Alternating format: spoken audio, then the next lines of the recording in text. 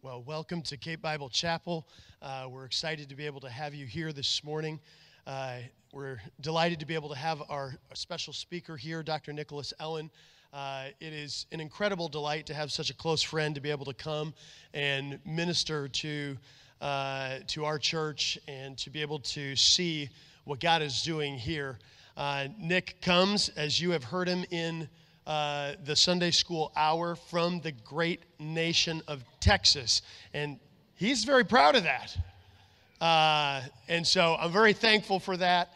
And I'm just thankful for him as a friend.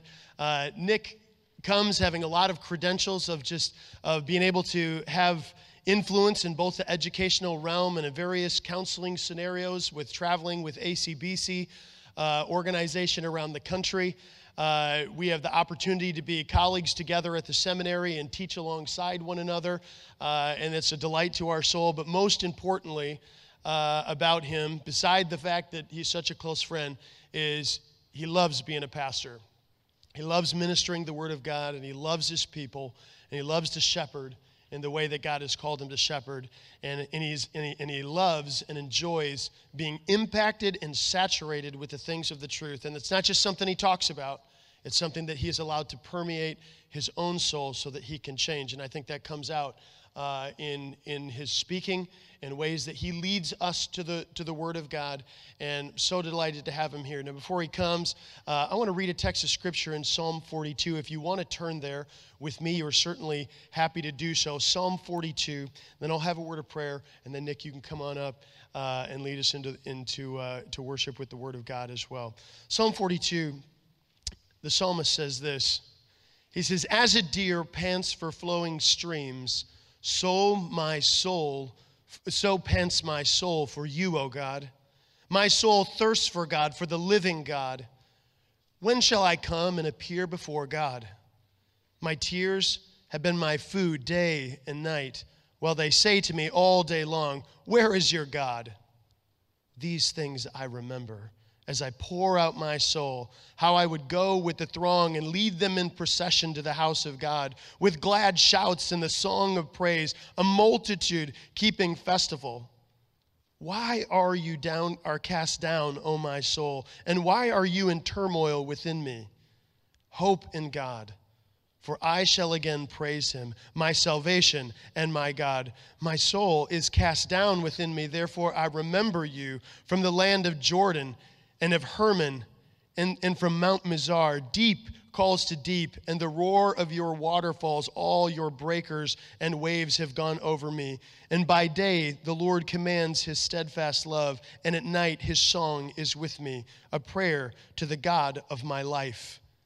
I say to God, my rock, why have you forsaken me? Why do I go mourning because of the oppression of my enemy, as with a deadly wound in my bones, and my adversaries taunt me, while they say to me all day long, 'Where is your God?' Why are you cast down, O my soul, and why are you in turmoil within me?" Now catch this. Hope in God, for I shall again praise him, my salvation and my God. He deliberately intended to cause his soul to reflect on the truth so that he could have the hope that God had given to him, that his soul was having a hard time reaching out and finding. That's us. We go to the Word of God. This is why at Cape Bible Chapel we are so enthralled with getting into God's Word, is because it is the place and source of hope and joy for our soul. And so Nick is going to come and lead us in the teaching of God's Word. Let me pray before we get there. Father, we want our souls to long for you.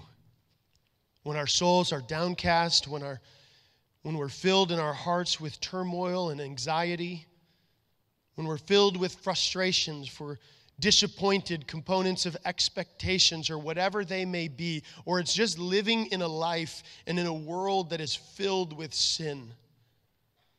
It is you, Lord, that makes everything make sense. It is you, Lord, that holds all things together.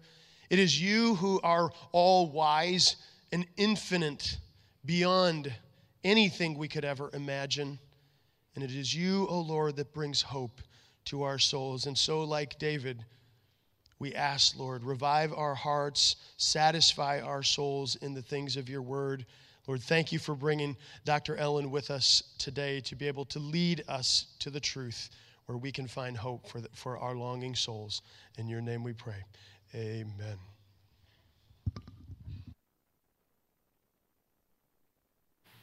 Good morning to you all. Good morning. I'd like to call Josh my brother from another mother. That's my guy. Michelle is my sister from another mister. That's my girl. I'm excited to be here with you guys. It has been a privilege to come over this weekend. I have discovered my place of retirement. I'm going home telling my wife, the Lord is leading us to Cape Girardeau. Did I say it right? Man, this is a nice spot. I've had a great time here. Well, I want you to open your Bibles to Philippians chapter 4. We want to explore together this morning verses 10 to verses 14. I want to tell you a little story as we jump into this particular passage. Growing up, my mother was pregnant with me at 16 years old, and my father was, how many of you remember that song by those great theologians, The Temptations? Any of you? Papa was a Rolling Stone. Well, that was the epitome of my father. And so my mother at 16, pregnant, she finished high school, and we lived in Rome, Georgia. That's where I was born. She finished at Berry College and took me with her to school in Knoxville and got a master's there. And we stayed in Knoxville for a while, moved to Nashville, and then finally her friend said, girl, there's money in Texas. So we ended up moving to Texas and been there for now over 44 years of my life. And one of the things that I realized as I came to Christ my last year of college, I realized that God had a reason for all those things. And it came to this one thing that I want to share that I thought was fascinating. In my last year of seminary, I was kind of getting ready to come back to Houston, trying to figure out where my life was going to go and what God was doing with it. And I get a call from my father. And it was the weirdest thing. He said, Nicholas, I know you don't know me, but this is Reuben. I'm your dad. Kind of like, Luke, I am your father. You remember that, right? It was one of those moments, you know.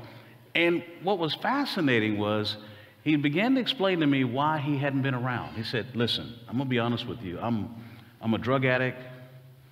I'm a drug dealer. I'm a professional con artist, and I'm not going to stop doing what I'm doing. And since I know I'm not going to stop doing what I'm doing, there are people that if they knew that you were alive to get back at me for all the dirt I've done, they would take you out. So you're just not going to ever see me. Now, how is that for a start of a conversation, right? So then he says, as I've been a professional con artist, I would like to teach you something. I'm saying to myself, I'm in seminary. What? How am I going to use this skill that you want to teach me on the phone in the first conversation we've had in almost 20-something years? So, I mean, it's just of interest in me. I said, you know what, I'll bite. Talk to me. He said, son, as a professional con artist, I have conned people out of homes. I've conned people out of cars. I've conned people out of businesses. But every con has one simple formula to it. He said, a con game only works if people are needy or people are greedy. He says, if a person is needy, I can sell them a story, I can manipulate them, and I can get anything I want. If a person is greedy, I can take them for everything because they want to hear what I'm selling. He says, the only person that a con game will never work on is a content person. Now, I sat back and I thought, now this man knows nothing about the Bible, but he just explained James chapter 1. Let no one say when he's tempted, I'm being tempted by God. Each man is carried away and he's enticed by his own lust. I could have paraphrased, enticed by his own neediness or greediness. I mean, he broke it down. And as I started to think about that over the years of my life and the decisions that I would make in different areas, I realized that every time I was easily manipulated, every time something took over, it was because I was needy or greedy, but never content. In the last few years of our life, my wife and I, as we have worked with a small church that I planted a few years back, It has been a journey, and we've had to lose a lot, and we've had to grow a lot. And, you know, I always laugh. I say, I come to wonderful churches like this, and, you know, hundreds of people, and then I go home to where I have to move chairs, and people are half asleep when I'm preaching. I mean, it's just, you eat humble pie when you plant a church. But one of the processes that I realized is that God was trying to teach me something that I'm now starting to learn that I can't say I got there yet, and that is contentment. And as I study Philippians, I want us to look at this together. Paul shows us a way and a process of contentment that I thought was just fascinating. And as I started reading this and looking at my life, God began to get a hold of my heart to the reality of it's not how big the church or how small the church is. It's not the people, the places, and all of that. You, Nicholas, are never going to be happy because you are too needy and you're too greedy. You have not learned the practice of contentment. And you will learn because I am your God. And as I kept studying the scripture, I realized that's the reality. And I want to share with you a little bit of what God has exposed to me through the Word of God. And as He's exposed this to me through Scripture, I am learning what it means to be content and how to enjoy and endure and the things that it takes to move there. And I hope that you can learn some things from the Word of God this morning about it. Because for many of you, you are needy and you are greedy.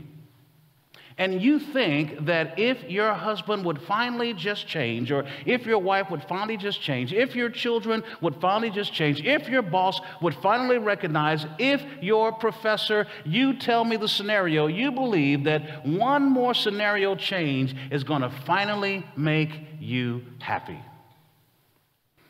And what you fail to realize is that God is on purpose trying to disrupt your life on earth so that you have a true desire for the things of heaven.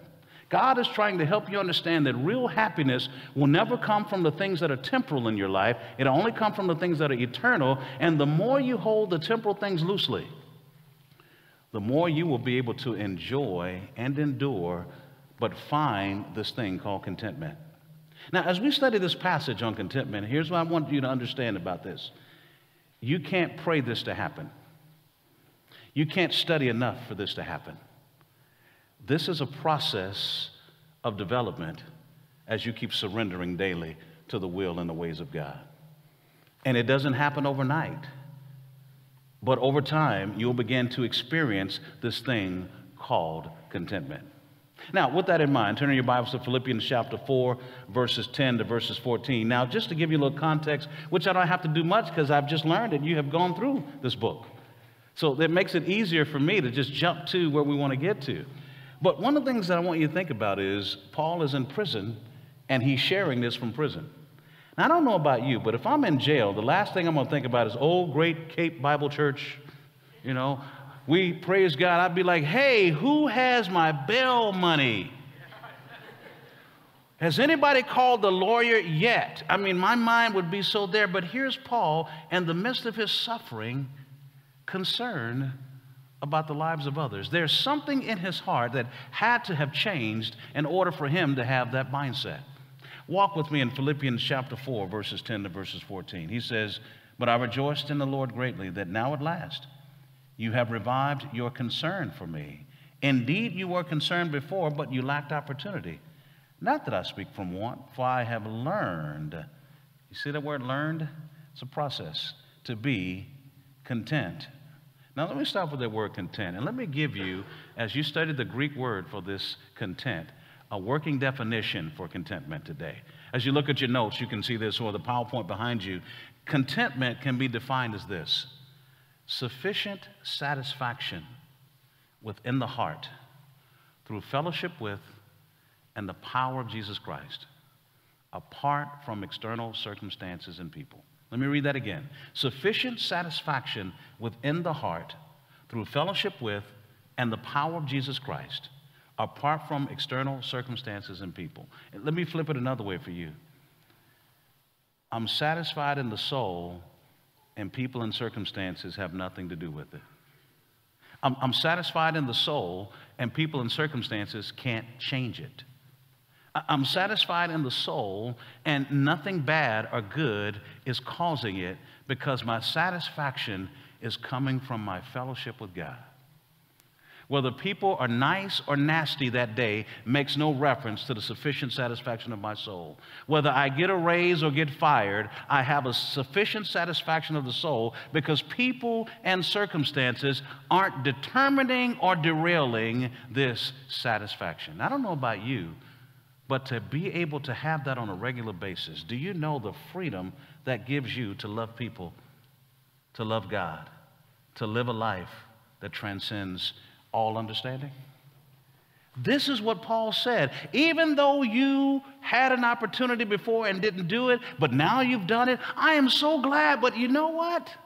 If you hadn't, I'm okay because I've learned to be sufficiently satisfied in my soul apart from people and circumstances.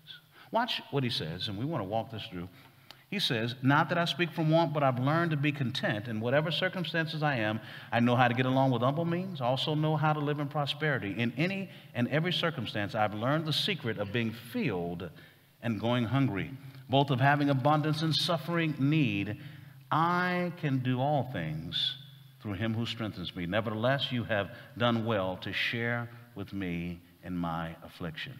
Now, I want to walk this through and talk about the picture of contentment, but I just want to go back to this verse that I hear a whole lot that is so much out of context. That verse 13, I can do all things through, I mean, you hear people naming it and claiming it and grabbing it and bagging it and calling it and hauling it, and then they'll quote that verse, right? I can do all things through Christ who strengthens. Well, okay, guys, I'm 5'5" and a half, and I hold to that half, okay?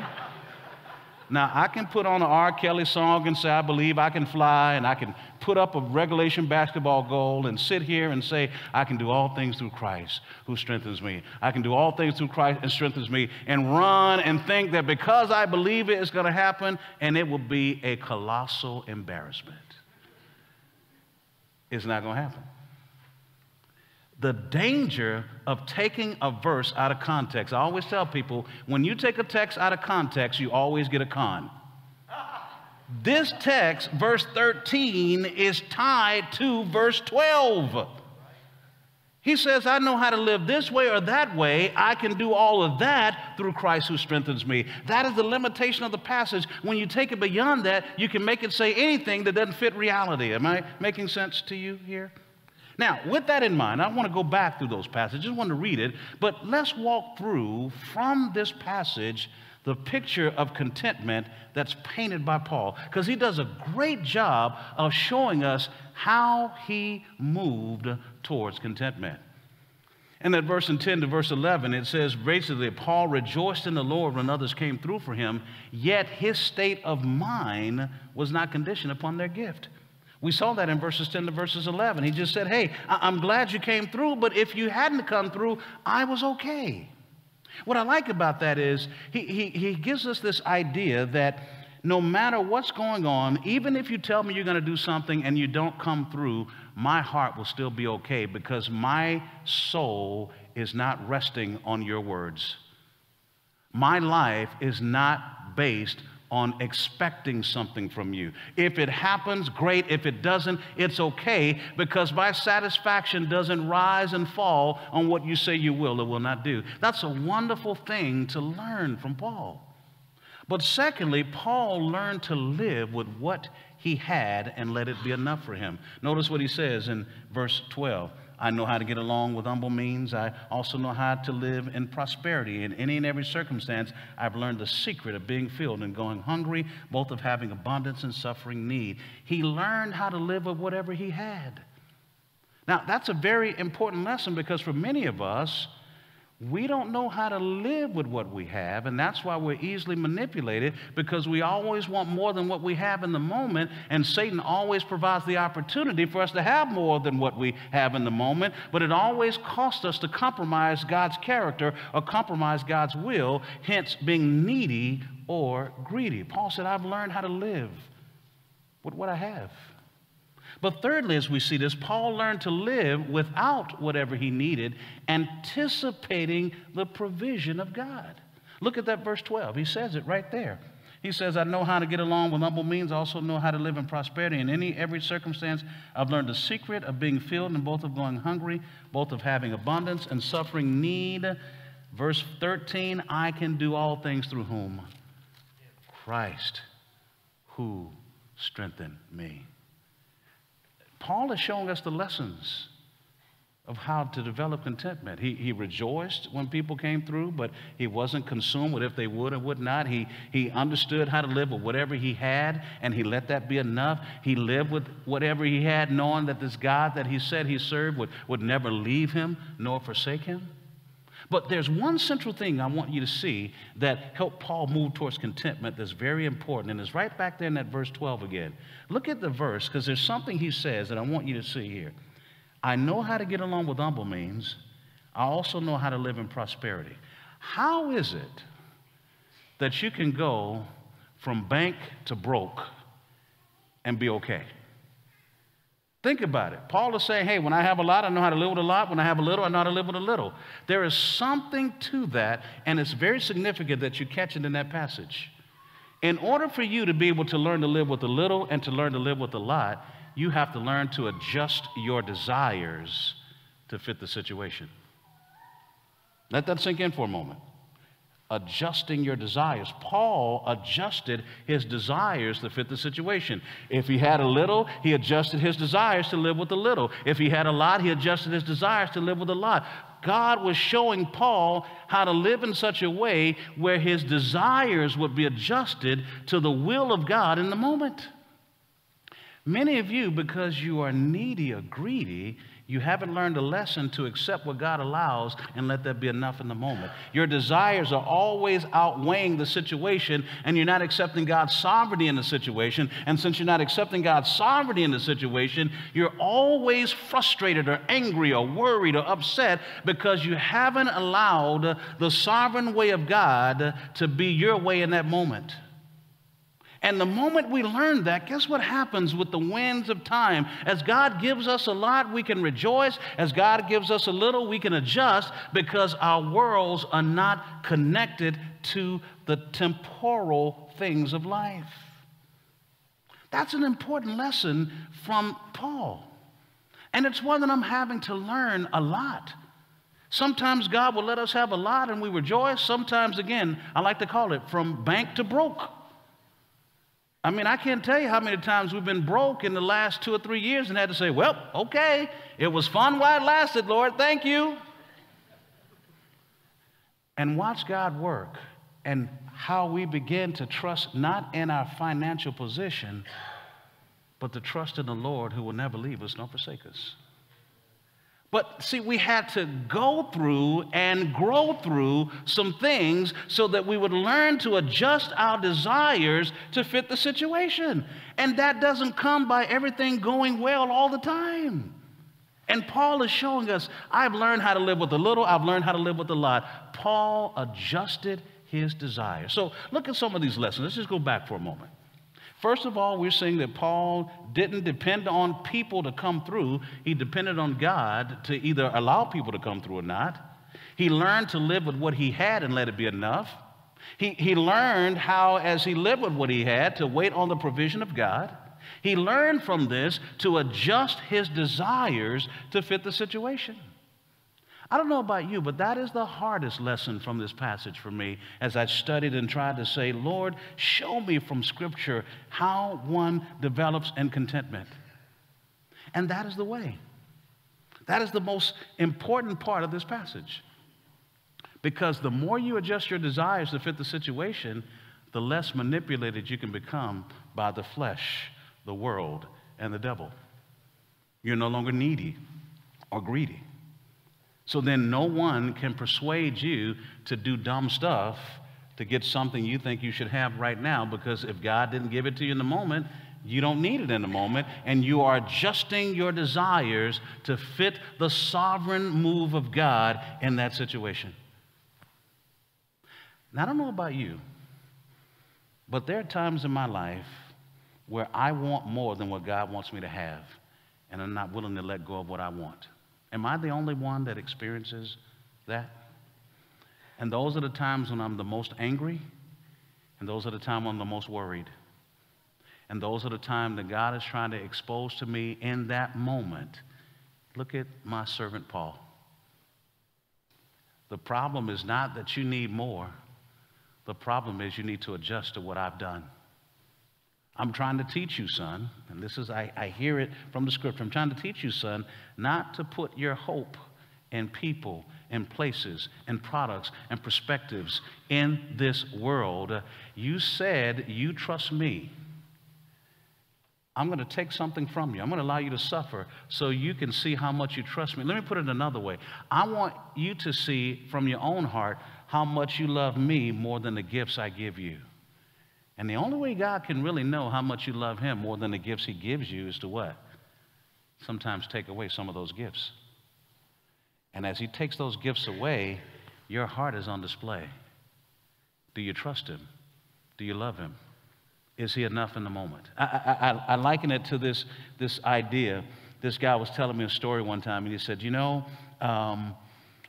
I was stuck in the bathroom one time as a child, and the door was locked, the lights were off, and I was stuck, and I was crying out. And he says, and my father heard me, and he was able to climb up the ladder on the side of the house by the window that was where the bathroom was, and he was able to get in the bathroom, open the window, and unlock the door and get me out of the darkness. He says, but he sat down one day, and as he was thinking about it, he thought to himself, what if my father would have gotten up into the bathroom, opened the window, and sat down with me in the darkness? And he said, that would have been weird. And I would have been saying to myself, why, Daddy, aren't you opening the door to get me out? And he said, you know, that's what God does with us. Sometimes he's not trying to deliver us out of something. He's trying to sit with us through something. But we're more concerned about getting out versus sitting with the Father within it. Contentment recognizes it's not about the gift I don't have or the gift that I've lost. Contentment is about I am sufficiently satisfied in the presence of God, whether I have it or I don't have it.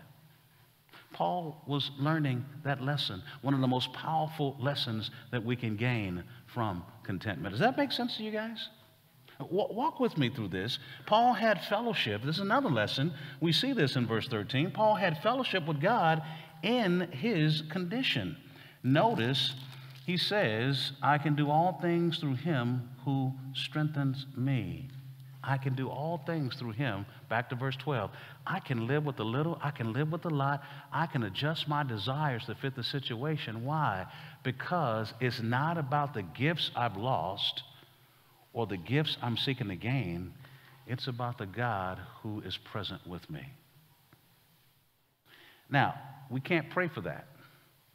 We can't study enough Bible for that. We have to go through life experiences in order to develop in that.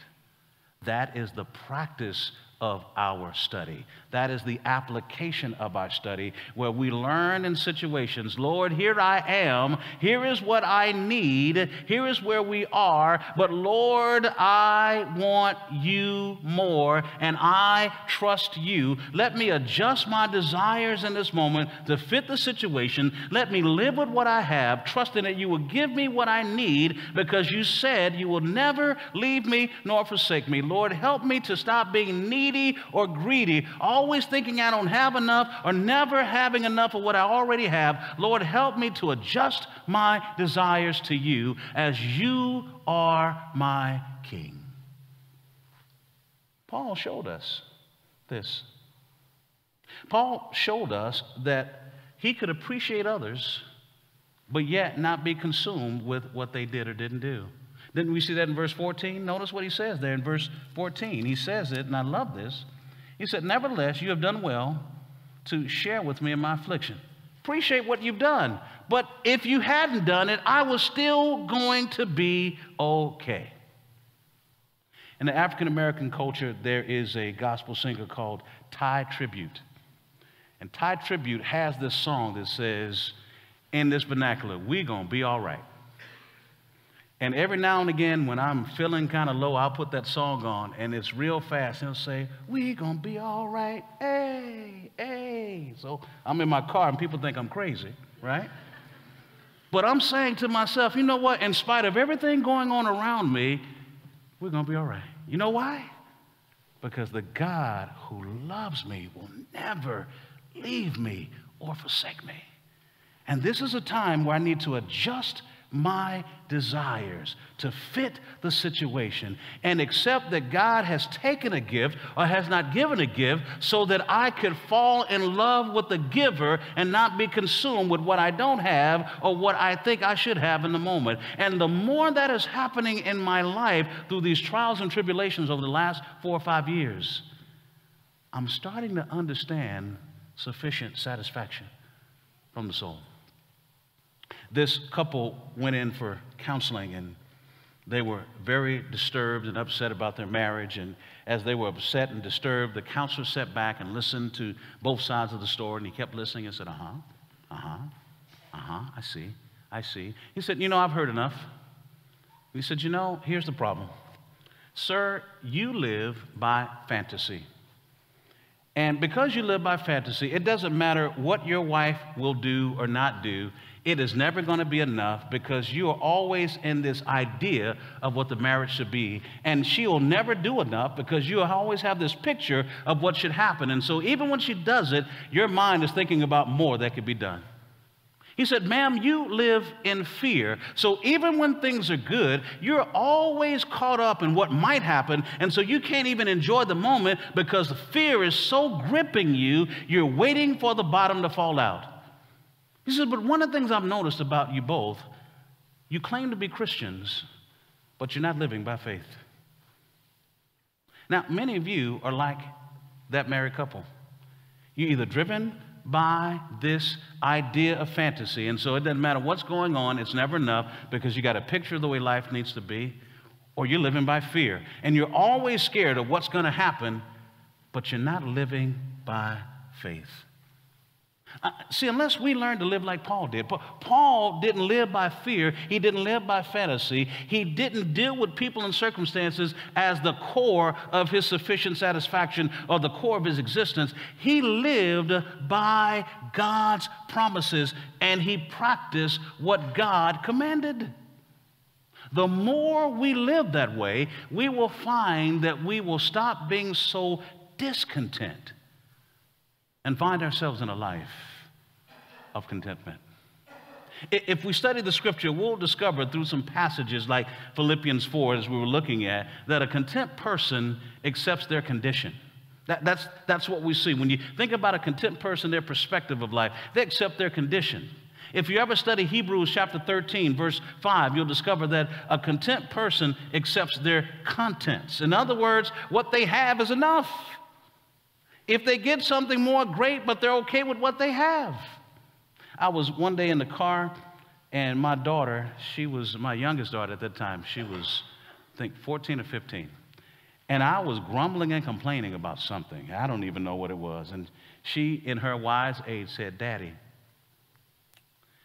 if you could get what you want right now, what would you want that you believe you're not getting? I'm like, flesh and blood had not revealed that to you, child. I mean, I'm like, whoa. Kind of deep there for early morning going to school here. And I sat back and I thought about it. I said, well, actually, there's nothing right now that I really want. She said, so, Daddy, what are you really complaining about? I thought, man, I'd spank her for being smart, but this young woman just rebuked me, and she was right. You know, I did. Shut up, girl. Be quiet. No. Couldn't do that. Some of y'all know what I'm talking about. But anyway, couldn't do that because she was right on the money. But the reality was she was right. Content people accept what they have, and it's enough. But even if you study 2 Corinthians 12, a content person can endure their circumstances. Why? Because the God who serves gives them enough. A content person is depending on Christ. A content person is pursuing Christ likeness. A content person is not a complainer. That one hits me hard all the time. But ultimately, a content person has an attitude of consideration. Why? Sufficient satisfaction in the soul. Why? Because their satisfaction has been weaned off the world. Their satisfaction has been weaned off of fantasy and fear. Their satisfaction is in the presence of God. Do you know that Psalm 16:11 says, "In thy presence is fullness of joy, in thy right hand are pleasures forever"? You know that John 14:21 says that he who hath his commandments and keepeth them, it is he who loves me, and he who loves me, I will disclose myself to him. The more we obey God, the more he makes himself known. The more he makes himself known, the more joy and satisfaction we have in our soul. But that can't happen until we're weaned off of thinking that our happiness and satisfaction is tied to people and places and things of this life. God is allowing us to learn contentment, how to adjust our desires to fit the situation. Here's a question for you.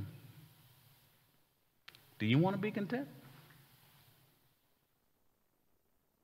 Or would you rather God just give you what you want, when you want, how you want it? I know that's a trick question, and I know it's Sunday, and on Sunday the answer is always Jesus. I could say, who won the Super Bowl? And you would say, Jesus. I don't want the right answer this morning. I want the real answer. We all know the right answer, but we're not living by the right answer. The real answer is where we're living, and that's where God wants to make things right. You and I have to really ask, do we want to be like Paul and learn what it means to be content? I want to close out by giving you some practical things that I have been learning to work through, and it's helping me to develop in this contentment. And by the way, if you are trying to write down all this stuff, the notes will be coming. So rest, relax, chill, put the pen down. You'll get the notes, amen? Okay? So, and you'll have all these details so you can go back and review and process or whatever you want to do with this. So chill, put the pens down. All right? But here's some practical things that I have been learning as I've been mentored by other men of God, as I've had my wife help and come alongside of me to really help me, as I've really been reaching out to friends like Josh and Michelle and others. These are the kind of things that I am learning to put to practice that is leading me towards this life of contentment. Let me share with you a few of them. The first thing I'm learning, and this is kind of a hard one, but I'm working on it. Enjoy the good and perfect gifts that God provides in your life through the means of people, circumstances, and tangible things of this creation. I'm learning how to just, when it's good, enjoy it. When God gives us a little more than we can have, I'm learning how to enjoy and share. And I'm like, honey, we can finally go do so-and-so and such. Let's go hang out. And then when we're broke 3 weeks later, didn't we have fun? Enjoy it when it's there, not being consumed with holding on to it and wondering what's going to happen. I'm learning how to do that. But secondly, here's another lesson that's been harder than the first. I'm learning how to grieve the disappointments in life that come through the means of sin, that come through suffering, unrealized expectations in relation to people, circumstances, and tangible things. I'm not pretending with people anymore. When I'm hurt, I'm hurt. Josh would call me, Pastor Josh would call me. He said, man, how you doing? Man, I'm not feeling good today. Today, I am disappointed. I am downcasted. Instead of that standard answer, great, God is good, it's wonderful. No, bro, I'm grieving right now. I am down, but God is good, but I'm just being honest about where I'm learning to enjoy when things are good and to grieve when I've been disappointed, to grieve when I've been sinned against, to grieve when there's suffering, to grieve these things in life and to say, Lord, it hurts. I'm learning how to do that. But thirdly, I'm learning to give thanks for the condition and circumstances that are happening, because I know God is using it to bring about his glory and my good. And as things are going on in life and things have been taken from me or things that haven't happened for me, I'm saying, okay, I get it, God. But I'm also saying, Lord, thank you, because obviously this taking away is to give to me. See, when God is taking away, it's not so you can lose, it's so you can gain. Because if you think about the things he's taking away from you, is to keep you from resting in the temporal things so you can learn to rest on the eternal. And he's trying to help you to learn a sense of contentment so that your satisfaction will stop being on people and places and circumstances, and you learn to be content with God, whether these things come through or not, or whether people come through or not. Let me ask you a dumb question. How many of you know that people are flaky? Come on, tell the truth, shame the devil. Okay? Now, let me get personal. How many of you know you're flaky? So if you know people are flaky and you know you're flaky, why would you put your source of satisfaction and happiness on flaky people? Your emotions will be like this all the time. My emotions were like this all the time because too much of my hope was resting in the wrong place. God had to take people away and take things away, not because he was trying to hurt me, but to help me recognize you will never be sufficiently satisfied until you rest on me that's eternal, not the things that are temporal. And I'm learning to say, Lord, thank you. I don't like it, but I know you're doing something. I'm also learning to accept and endure what God allows in my life through the means of suffering, unrealized expectations, people and circumstances, and tangible things of the creation. You know what that means? I'm accepting. I'm enduring. Okay, this is what's happening today? Okay. Okay, this is how we're going to roll today, Lord? Okay.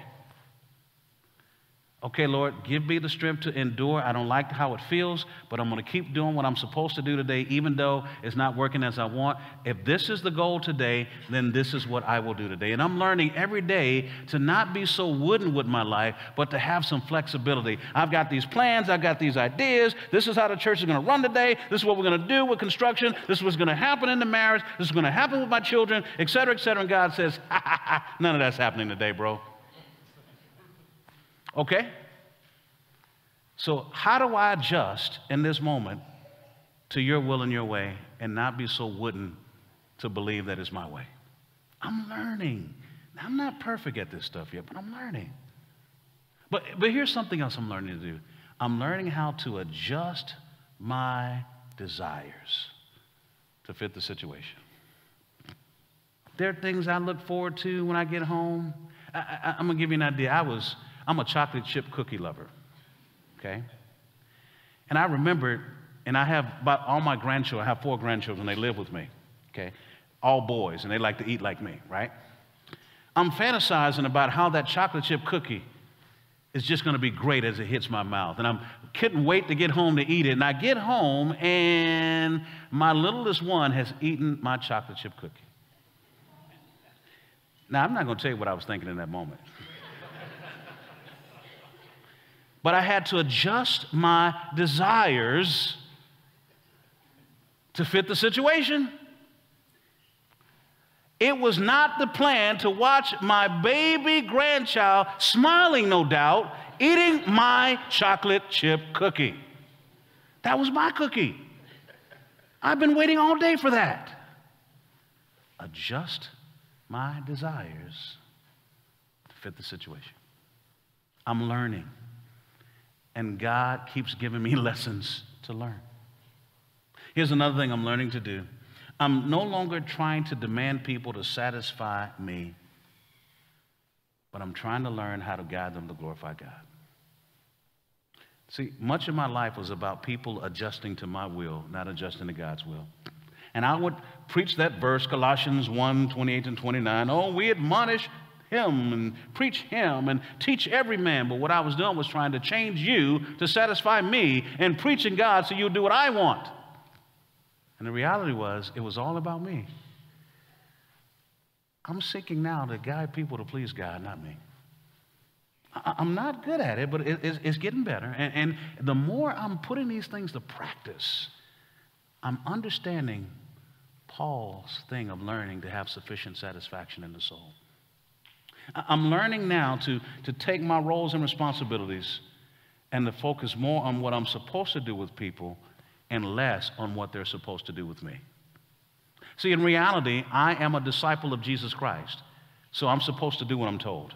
In reality, I'm an ambassador for Jesus Christ. Any person that doesn't belong to Jesus, my role and my responsibility until he returns is to present the gospel of Jesus Christ, to demonstrate the character of Jesus Christ to unbelievers, so that as God wills, not as I work, someone gets saved.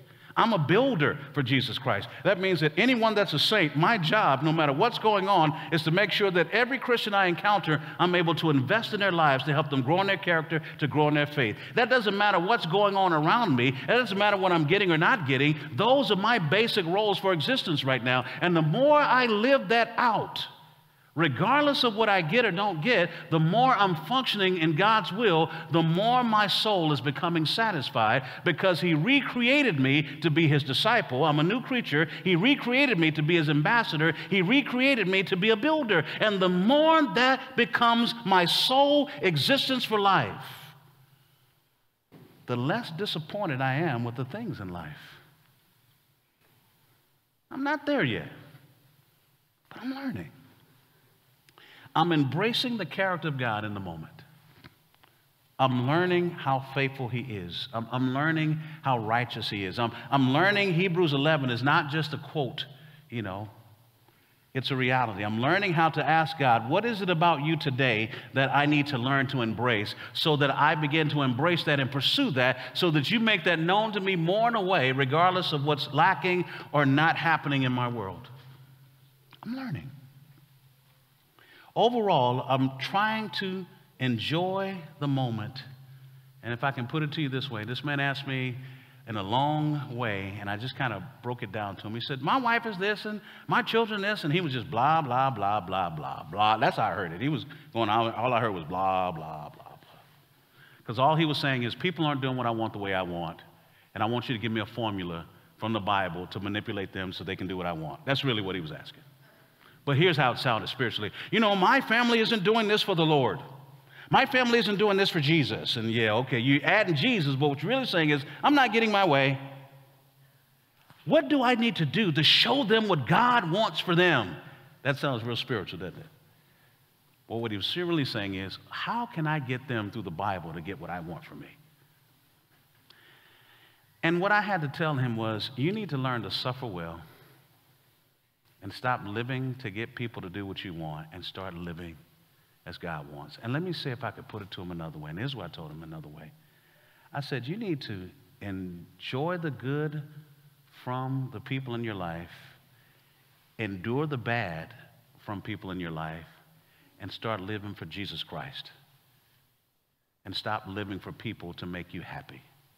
I say, if you can enjoy and endure and live as a disciple, live as an ambassador, and live as a builder, you will learn the secret that Paul learned of contentment. The story is told of this man who was envious of his good friend who had a bigger, better house than his. And in that bigger, better house, he was envious, and so he decided to sell his house so he could have the house like his friend. And so as he was looking through the ads for another house, he found this house, and he kept reading. He said, you know what? That's the house for me.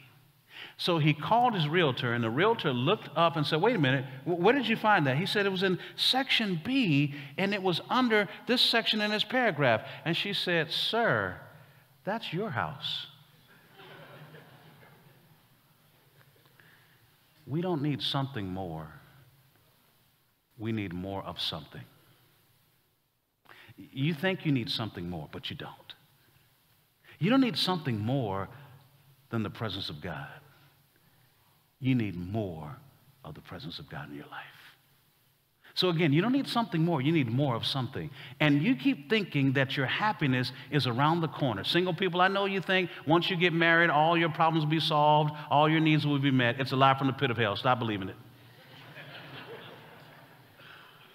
Marriage is good. It's wonderful. I encourage it. But don't live your life thinking marriage is your savior. If you can't be happy by yourself, you will be miserable with someone else. If you can't be satisfied right now, you will not be satisfied being married. Some people think if their husband would just change, their wife would just change, they would be so happy. Stop lying to yourself.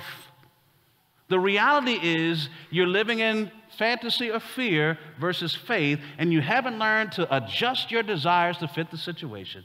You haven't learned how to enjoy and endure. You haven't learned to live as a disciple, as an ambassador, and as a builder. And the moment you do, you'll discover that you have just what you need with what you have. You don't need something more. You need more of something. And that something is Jesus Christ. I want to close by encouraging you in this. I'm on this journey.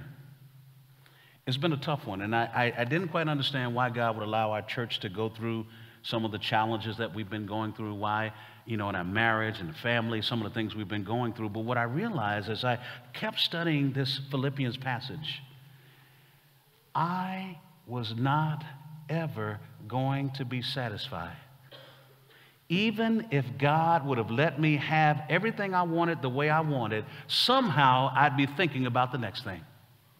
Somehow I'd be consumed with what may happen, and somehow it may not have been enough. And what I didn't realize is it was a vicious cycle to believe that some person, some place, some product, some practice, something other than my relationship with God was finally going to bring me to this utopia that I've been longing for. Some relationship, some job, some financial security was finally going to get me there, and that, my brothers and sisters, is a lie from the pit of hell.